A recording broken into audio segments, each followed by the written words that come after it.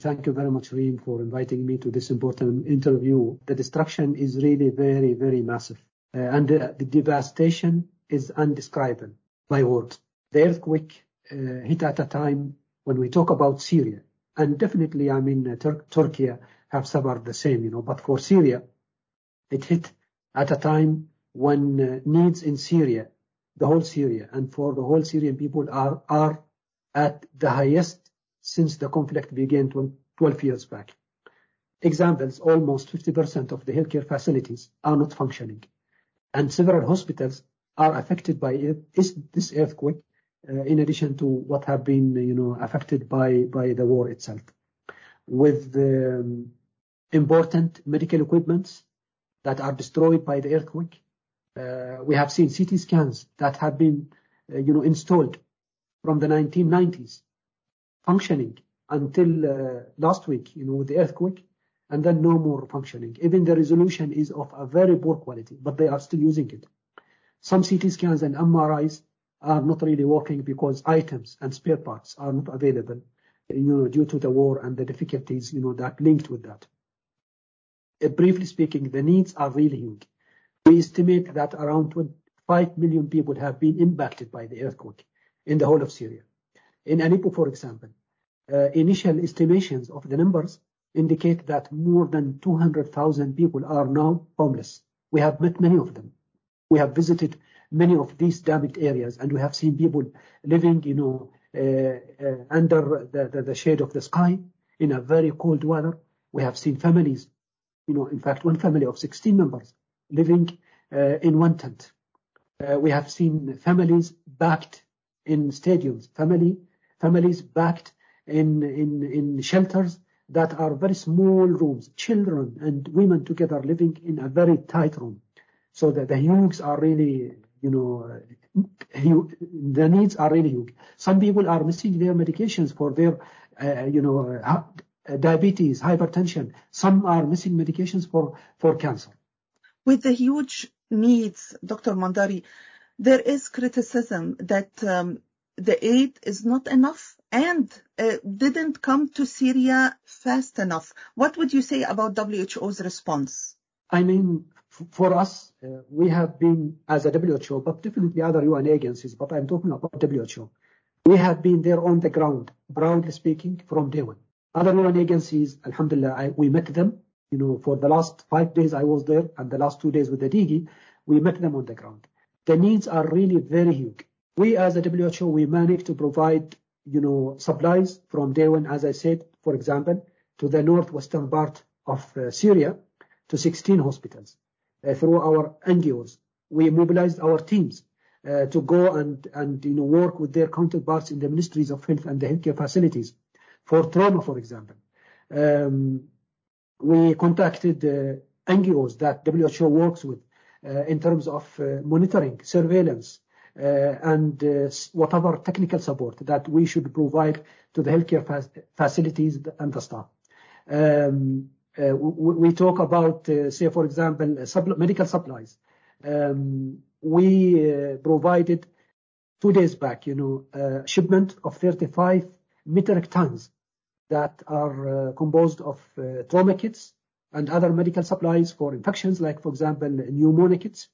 And the 37 supplies are coming in these 2 days, either today or maybe tomorrow, from our hub in Dubai.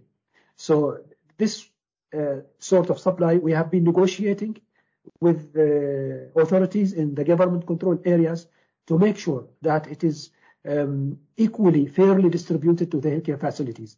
For the northeast or the northern part that is hit by the earthquake, we have been working as a UN with our national and international NGOs. We have been discussing with the different authorities in these areas to grant us access, either through cross-border, supported by Security Council, whatever resolutions or declarations, and through cross-line, based on the support of the international community. What would you say the biggest challenge your response is facing in Syria, in different parts? One of the biggest challenges, as I said, the limited hospital capacities, either in terms of the human resources that are there currently in the health system. Many have left, and those remaining are facing difficulties in terms of their capacities, getting themselves updated on the latest, evidences in medicine. The other side is the lack of the equipments and supplies, medical supplies. As I said, some MRIs are not functioning because of lack of spare parts. Angio and CT scans are not working. We visited one of the hospitals, trauma hospital, in fact, in Aleppo. They cannot do X-ray because they lack the C-arm X-ray, for example, for a patient who is brought with fractures before doing surgery or within the surgery. In one of the hospitals, they cannot do X-ray because they don't have a mobile X-ray. So they have to move the patient from his bed or her bed to the X-ray department with whatever risks. So that is challenge number one. Challenge number two, there is an ongoing fuel crisis that is not only the society itself, but the hospitals. Many hospitals are with no heating system. Many hospitals are lacking, the electricity. The third challenge that we are facing, high risk of, spreading of water and foodborne diseases due to the disrupted water supply. And a very good example is the cholera outbreak that we have had last year because of contaminated water. The other risk is, the spread of hepatitis, for example, A, because of the contaminated water and food supplies. The fourth one is the transmission of diseases in crowded shelters. We visited one of the stadiums who is full of families in Latakia. And in fact, doctors there, they told us now children are complaining of head lice. Head lice is started to spread between the families there because it is very, very backed one. And these are just examples of the challenges that we are facing. The other last challenge I'm worried about from now after the shock is the harsh winter weather with the extreme cold temperature. We have seen people who are living outside in tents which are not heated. And in fact, I met one old lady and I saw her hands are cracked with bruises and erosions. And when I touched her hand, it is very dry because of the cold weather and because of the lack of the heating system. So that is another worry that we should really make sure it will not happen. Yeah. Dr. Mondari, you spoke about access. Can you explain to our audience, please, this challenge of access to get the aid to the people who need it most in Syria?